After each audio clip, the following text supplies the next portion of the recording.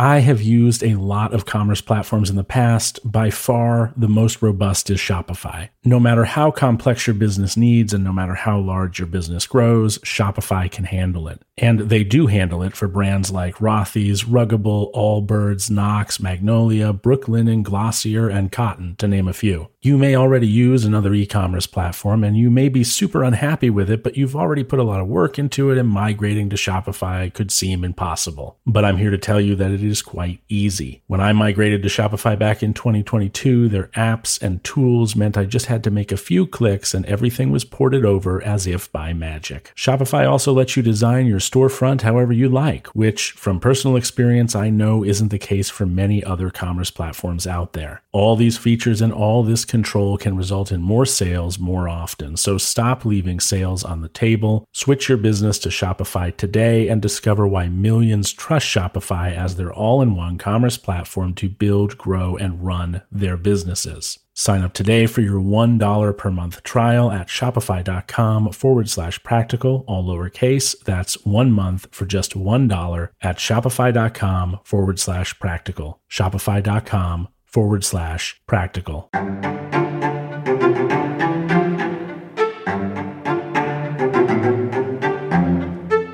Good morning, Prakaptan. I hope you are doing well. Today we're working through Meditation 43 from Book 2. But before we start, a quick plea for help.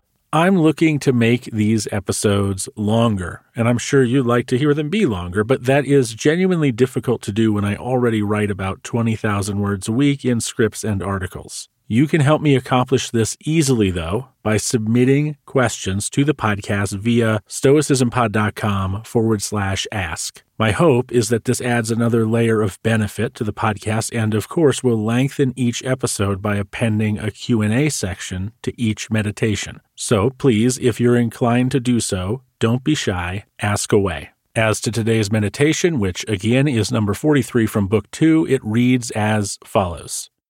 Time is like a river made up of the events which happen, and a violent stream, for as soon as a thing has been seen, it is carried away, and another comes in its place, and this will be carried away as well.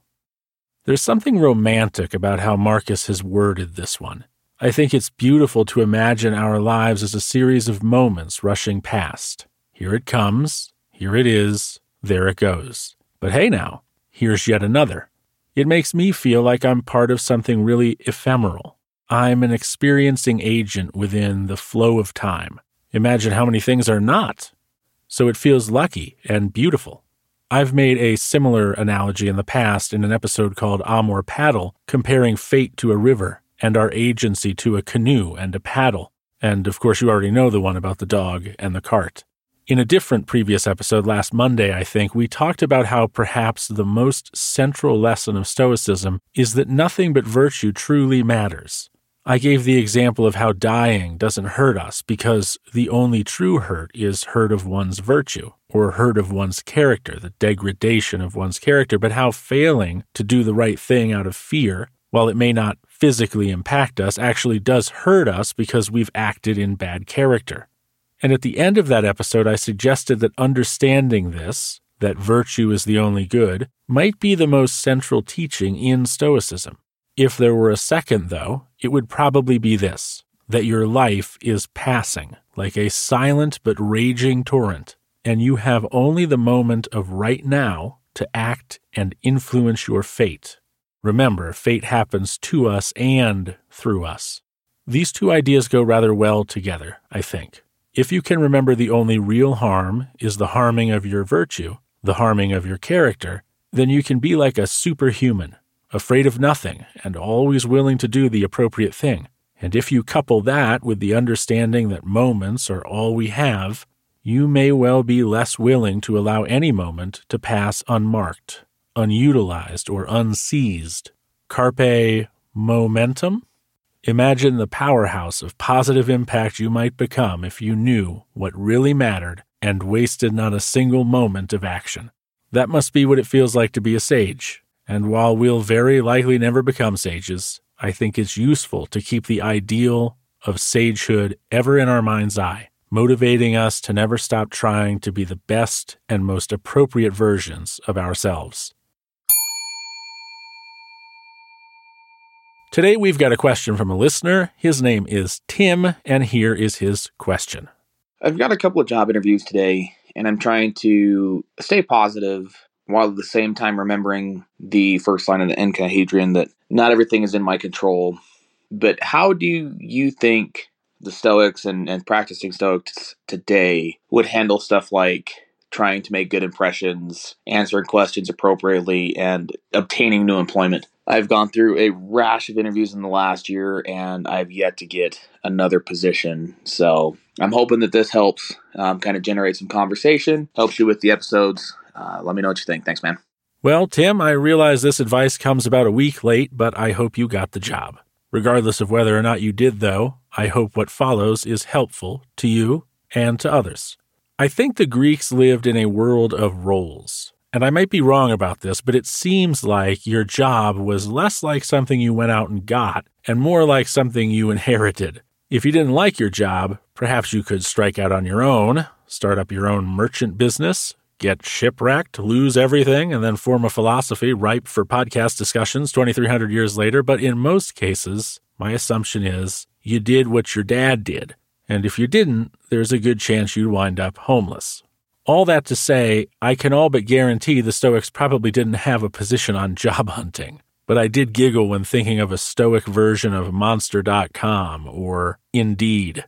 Anyway, I think I might be able to tease out something that is Stoicism-inspired and hopefully Stoicism-aligned in order to answer your question. First, though, I want to give you my personal brand of advice on this. I think I will start with the point of a resume, which is to convey your competency and skill. No hiring manager actually cares about your start dates or end dates, but a hiring manager with 100 resumes to screen in order to fill a single position is going to look at, for example, your work gaps as low-hanging fruit to discard your resume because they've got to filter down to a handful of candidates somehow. And job gaps can make that a little easier. So advice number one, don't use specific dates in your work history. Use years instead. If you worked from November 2020 to March 2021, don't put the months. Just put 2020 to 2021. This will hide some employment gaps on paper. Now, importantly here, I'm not suggesting you lie. I'm suggesting you be a little vague on paper so that you have a better chance of getting the interview. Then, if asked in the interview, you can add color to the start and end dates of previous jobs, because you're already in the interview at that point, and the interviewing manager is already invested in you. But as someone who has been a hiring manager before, I can tell you that hiring managers do not actually care about that. What they do care about is your vibe. That is what it almost always comes down to, because most jobs are learnable, trainable. They're looking for a culture fit more than they're looking for a talent fit. That doesn't mean you can walk into any job with no skills or no experience whatsoever, but it's not the most important thing in most cases.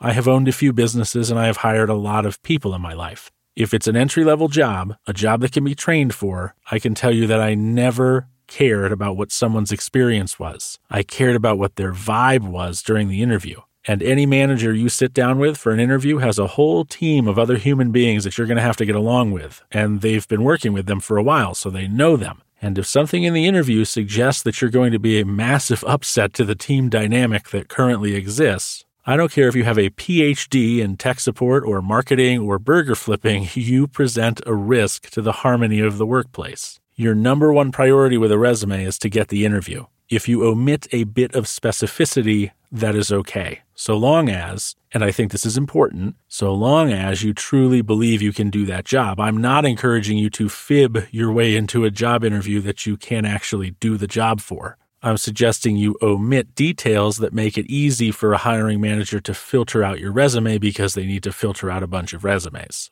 Once you're in the interview, it's time to be you. Because if you're not you, and the manager hires you based on some projection of you that you've invented, there's a good chance that you are not going to be happy and that manager isn't going to be happy because you won't actually be a good fit. You'll just have tricked someone.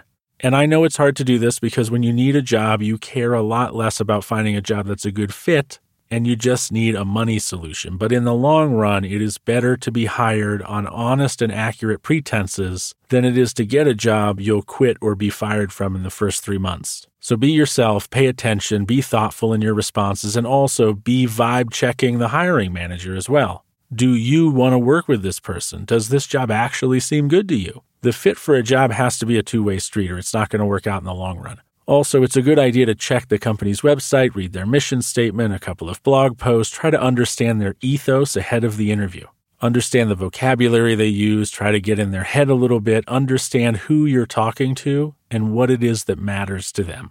As far as the Stoic take, because nothing I just said had anything to do with Stoicism, I think that the Stoic take's probably easier. The Stoics of antiquity, I'm assuming, because I don't have a time machine, would want us to first ask whether the job we're taking is an appropriate one. Is it one where the fruits of that job provide two things? One, benefit to the self or the character, and two, benefit to the whole or the cosmopolis.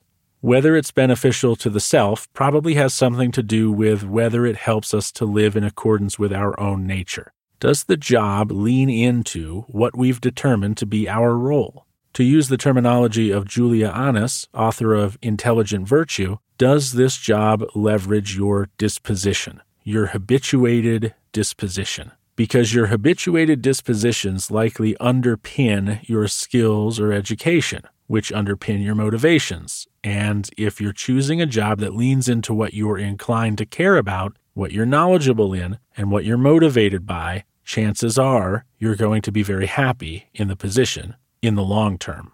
This isn't exactly me saying knowing your why. I'm sure you've probably heard that before from people like Simon Sinek, but it is knowing yourself.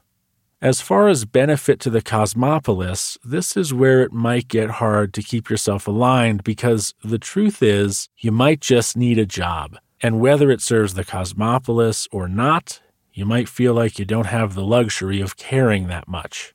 I would encourage to challenge yourself on that, but I'm not here to tell you how to live. That's not what you asked. You asked what the Stoics would tell us about the job search and interviewing processes.